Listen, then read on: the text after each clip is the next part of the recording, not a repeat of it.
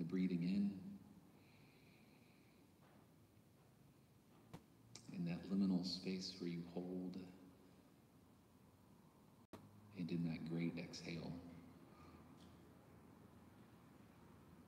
All of life, from that first breath, followed by a loud cry, to that last breath,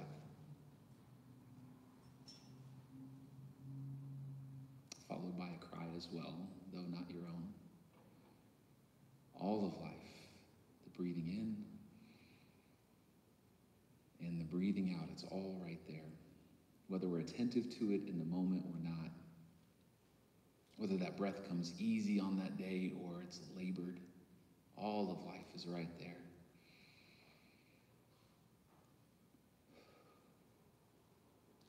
Today we're going to pay attention to Jesus' breath, the exhale of Christ, and the inhale of the Spirit. The exhale and the inhale. And we're going to do so through a theological term called Spirit Christology. And just to make it plain for you, Spirit Christology is this theology envisioning the constitution and mission of the person of Christ in terms that establish an interrelationship between the philological and the pneumatological dimensions of Christology. Clear as mud to me. Listen, I spent most of my seminary times going, can you say that again? But like this time for somebody from Arkansas, I would read the same paragraph in that same seat in the same library over and over and over again, and I just do not get it. Until finally, he's like, oh, okay. What you're talking about is a Jesus who decided not to hold on to his divinity and to live his life instead fully by the Spirit. The Spirit Christology is a Christ-centered life that lives life by the Spirit. And so today we're going to look at the one who the writer of Hebrews calls the pioneer and perfecter of our faith. What did you pioneer and perfect? Not just a faith, but a faithfulness. And so we fix our eyes on this Jesus to see truly what life can look like in the fullness of our humanity, if that humanity is fully moved by the Spirit. Jesus gives us a glimpse of what our humanness can be if the Spirit is what flows inside of there. And so we'll pay attention to the exhale, where Jesus exhales his divinity. And we'll pay attention to the inhale, where Jesus breathes in that Spirit. And I hope through this that you're paying attention to your own breath as well. Your own invitations to breathe out your own hold on your own divinity. And breathe in instead a life by the Spirit. Holy Spirit, would you move among us? Would you sing to us in the places where we need to be reminded of rhythm and melody? Would you hold us tenderly in the places where our bodies are weary, where our souls do not hold strength today, where our minds are tired, where our hearts are weak? Holy Spirit, would you do some holy CPR and resuscitate? Breathe life back into our weary bodies and bones today. It's in your name that we pray. Amen. We're going to begin with what I call the great exhale. And I say in Philippians 2, the language is not of breath that the Apostle Paul uses, but he gives us a glimpse of what I'm talking about, where Jesus lays down his grasp, his hold on divinity. And you got to know the context that Paul's writing to in Philippians 2 is a relational context. The song that comes is called the Christ Hymn, and it's believed that over the years, this was a song that rose up in the church. So it's not just pretty scripture. These are songs that had melody and notes attached, that you could hear what it sounds like when the church mothers would sing that Christ hymn over and over and over again. And it's a relational song. And so when we think about Jesus letting go of his divinity, it's not an isolation. The Apostle Paul wants to know us that Jesus existed in relationship. And so when we look to how Jesus existed in relationship, that should inform how we operate in relationship as well. So the Apostle Paul says, in your relationships with one another, have the same mindset as Christ Jesus. Have the mind of Christ in this way. Philippians 2, verse 6.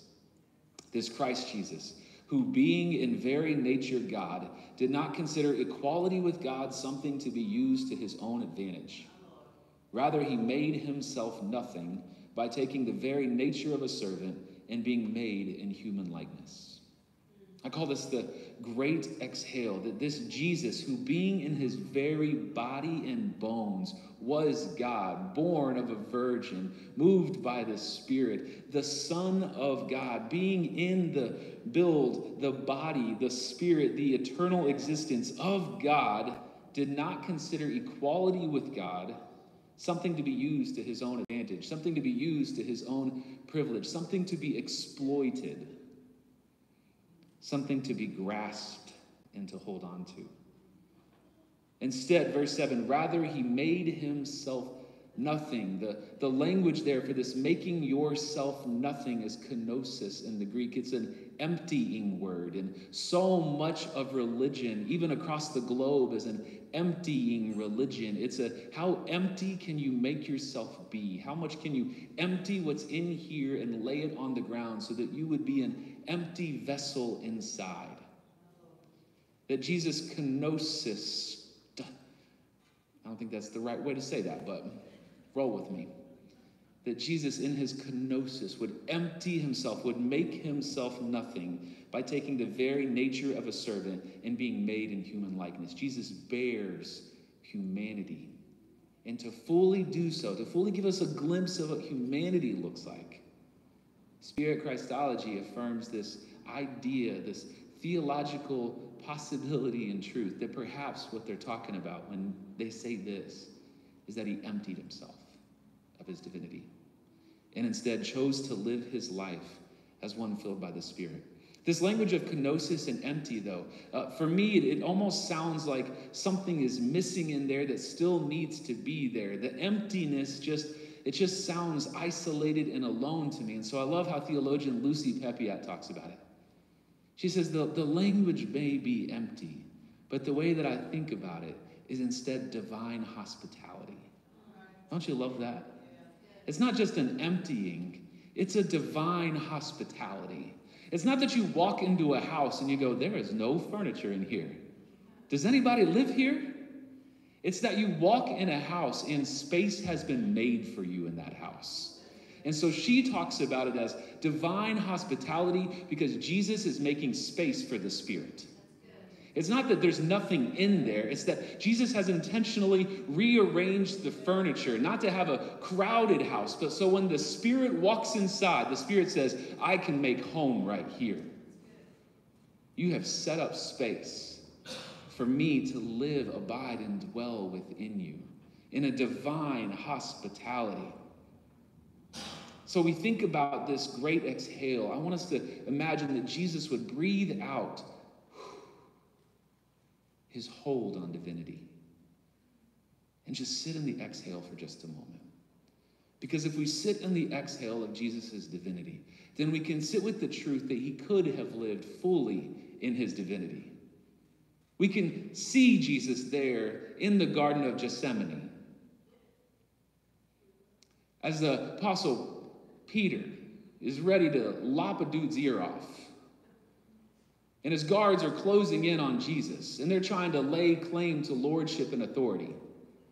And our Jesus can say right back, do you not know that I could call right now and a dozen legions of angels would show up on the scene? I have the access to the fullness of the divinity. I'm just choosing to exhale and not grab a hold of it because I want to show you another way. I want to show you a way of what it looks like to exhale that grasp of power and to instead rely on a different power. And so to live into that exhale, that this is a Jesus who would carry that kenosis all the way to the cross, to make space even on that wood for the Spirit to show up even there. Mark 15 tells us that it is there that this Jesus would breathe his last. That there at the cross, Jesus carried the fullness of living life into his humanity in such a way that even at the end, the last thing we see in Jesus' life is an exhale. He breathes it out all the way to the end. And at that space in the story, you're held in that liminal ground where you haven't inhaled new life yet. It's that pause of the exhale. It's that space where the tomb is not empty yet. It's still full. It's that silent space before you can breathe in spirit, where it feels like that pause is not a pregnant pause. It's an empty pause. It's will something come in return as we give up breath and exhale? It's that space where uncertainty swirls supreme because we don't know the life that will return to us as we exhale. As Jesus breathes his last upon the cross, the story doesn't stop there. The story doesn't stop in the exhale. Jesus will end with an exhale only to begin again with breath once more. Oh, I wish I could have been there at the tomb to see what that body looked like as life filled in his lungs again. Did he cry? Did he sing? Did he dance? Did he shout? Did he let out a few profanities that he'd been holding on to for a while when no one else was around? Did he say, thank God? In that place that Jesus inhales, have you ever noticed the power of the inhale? And not just the power of the inhale of Jesus in a tomb that will soon be empty, but the power of an inhale throughout the whole life and ministry of Jesus. Have you ever noticed how Scripture centers the movement of the Spirit throughout the whole life of Jesus? Have you ever noticed that Jesus lived a Spirit-filled life from beginning to end to resurrection to beyond? Have you ever noticed that Jesus there at birth, Jesus there at baptism, Jesus at the testing, Jesus at the anointing, Jesus from a life full of ministry, Jesus as he's tested upon the cross, Jesus as he comes back into resurrection, all of it is Spirit-centered. All of it is lived in an inhale of the Spirit. Go there to Luke chapter 1, verse 35, Jesus' birth, even the conception, the Spirit would come upon Mary so that there would be this birth born of a virgin, moved by the Spirit of the living God. Go to the baptism where a dove comes down in the form of the Holy Spirit to rest upon this Jesus, to say even at your baptism, this will be a move of the Spirit. Go to that place of testing. That place where Jesus doesn't just wander into the wilderness. Have you looked at the scriptures? Have you seen how Jesus enters into that confrontation with the crafty serpent? It says the Spirit led him out into the wilderness. But the Spirit did not lead him and then leave him. It says the Spirit would lead him into the wilderness, and then the Spirit said, I will go with you into the wilderness. So if you think Jesus was fighting the devil by himself out in the wilderness, what was that wisdom? How did he keep holding on to Scripture? How did he know what to say when he was faced with the worst of all of it? It's because the Spirit didn't just lead him and leave him. No, he was inhaling the Spirit through the worst of it. Go to his anointing where Jesus would stand up there in the temple with the ability of all eyes looking on him, wondering, what is this dude doing grabbing this scroll? And what in the world is he about to say?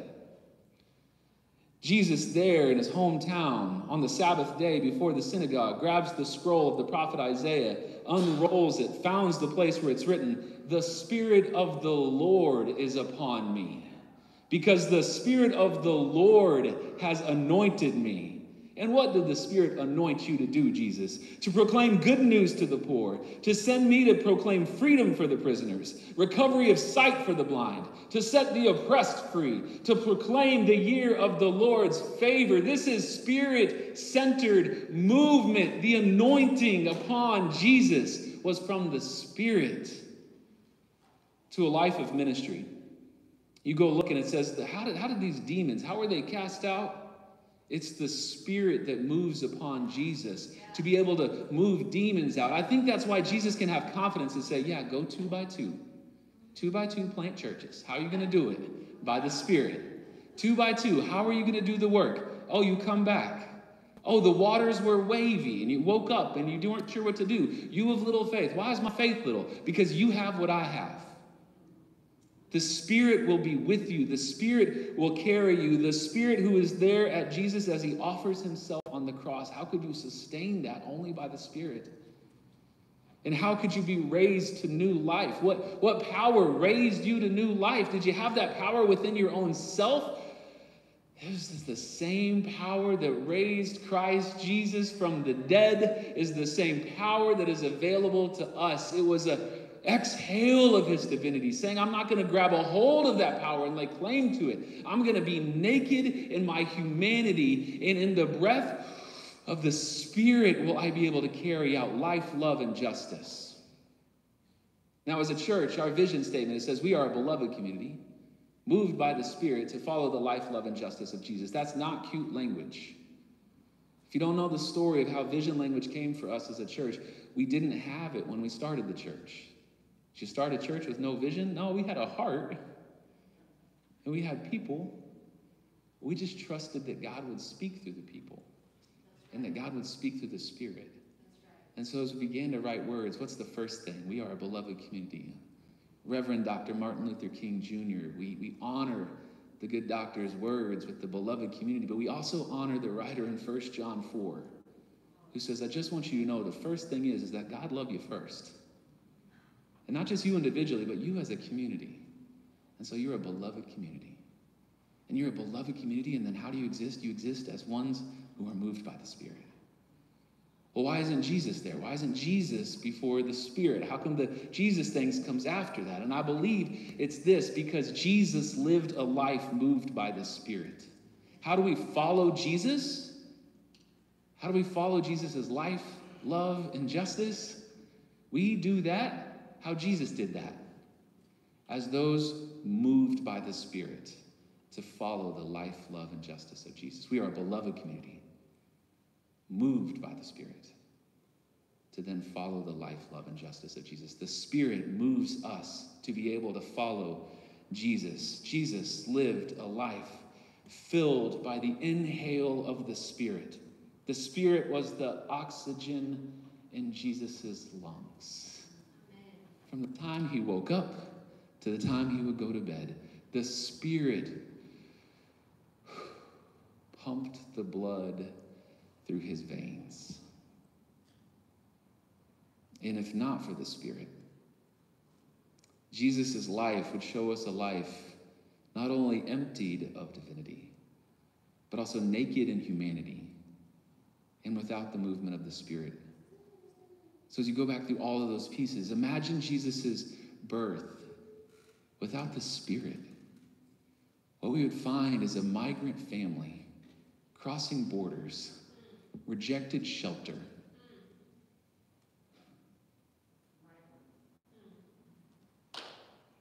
But only the Spirit could lead them into a place of rescue and salvation.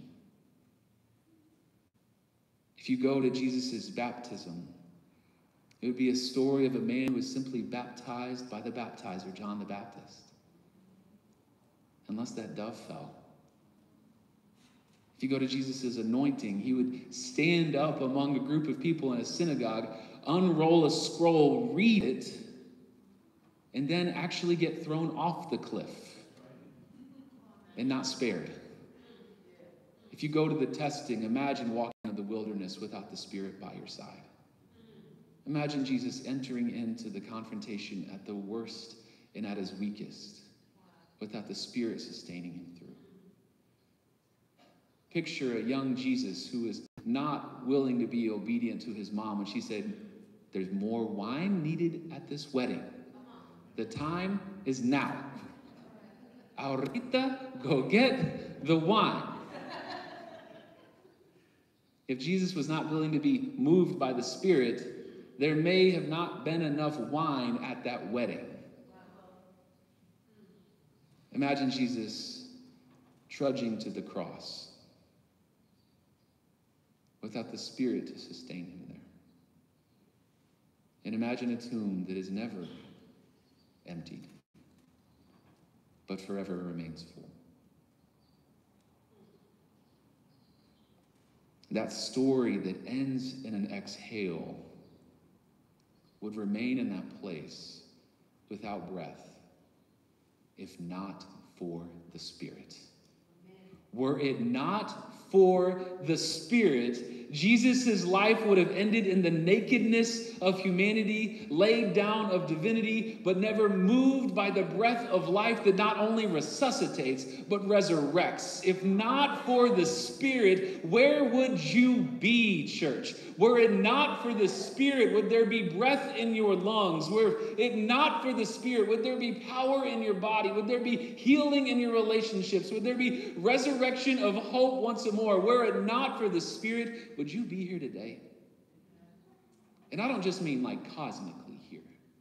I mean in this room here. Were it not for the Spirit, would you be here? Jesus lives a life of a exhale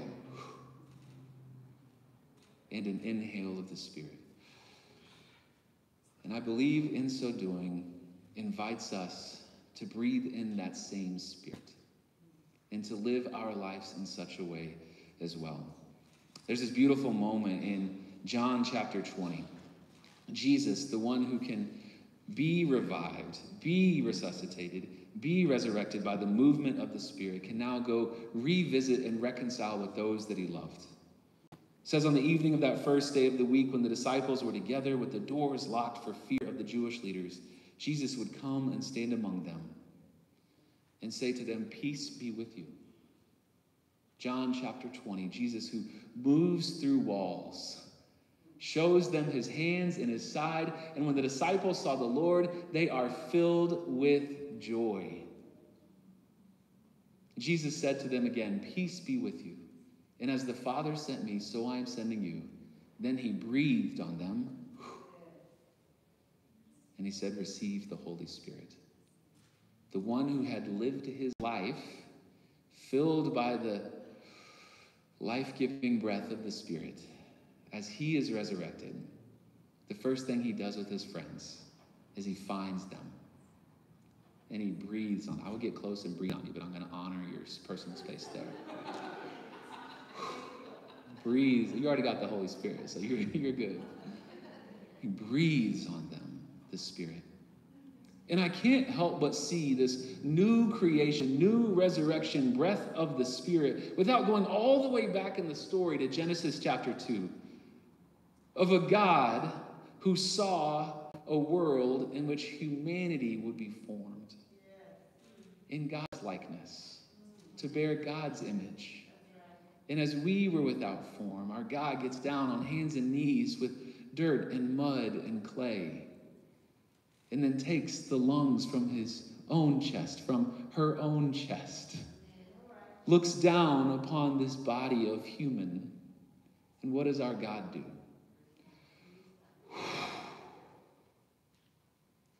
And so a God from creation to new creation, From Genesis there to the resurrection, breathes life into our bodies. The Spirit moves from the beginning of the story all the way to the resurrection and beyond. And we are invited to receive that breath. Jesus doesn't hoard and hold on to this breath, but generously, joyfully, and sacrificially gives breath back to us. Now, this promise of the breath was also a promise of power. Jesus says to them, "You will receive power when the Holy Spirit comes upon you." And this Holy Spirit power will be a power that the Spirit uses to bring about a life of love, of justice, of mercy, of goodness, of sacrifice. You will do greater things than I did. How will we do greater things? Well, first of all, you're going to have what I have. You're going to live your life by the Spirit too. But not just you. All of you. Not just y'all, all y'all. You get the Spirit, you get the Spirit, you get the Spirit, you get the Spirit. It is there for you.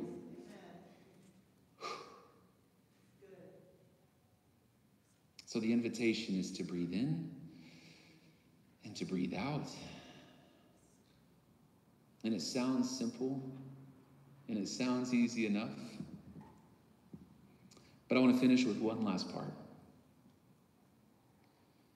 The exhale and the inhale sounds sweet. But I want to recognize that each time you exhale is a mini death. Each time you hold that space where you have breathed it all out, it is a deep trust that breath will be returned back to you. Every time you pour yourself out is a mini death. Every time you generously, graciously, sacrificially, painfully forgive,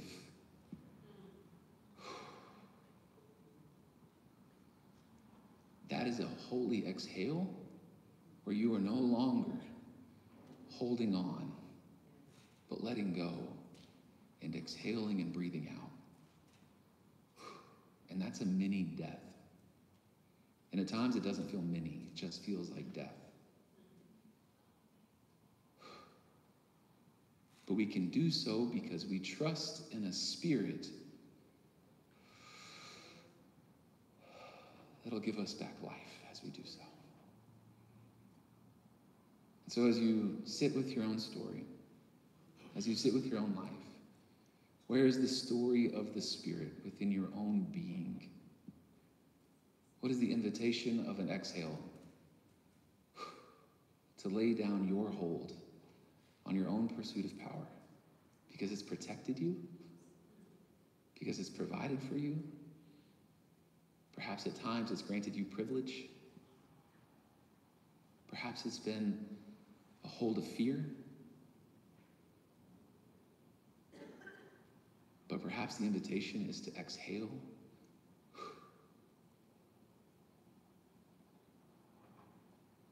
And where is that invitation to inhale? To instead in this, Lord, I want to live life by the Spirit. I want to honor the death of the letting go. Because I want to live in this life that receives the trust, even in the surrender, that the Spirit is going to move and show up in my body. Because I follow a Jesus who pioneered and perfected this. And if I fix my eyes on him, I can see what this looks like. From birth to baptism, to anointing, to testing, to a life of healing and miracles, to a life where I have to carry the cross, to a life where I will be placed in a tomb. I can trust that the Spirit of the living God will sustain me through it all. Christ Jesus, give us a glimpse of what this looks like. All of life right here in the exhale and in the inhale. in the breathing out.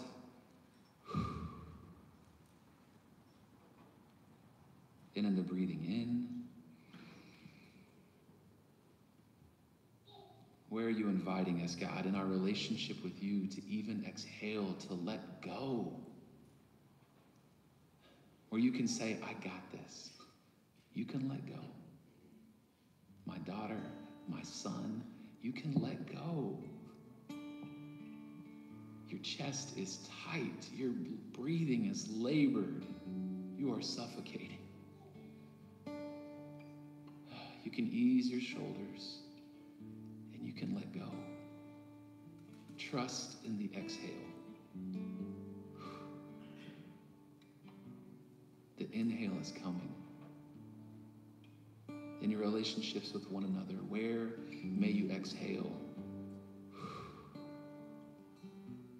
and no longer hold, no longer grasp, so that you may have the freedom and the liberation of inhaling.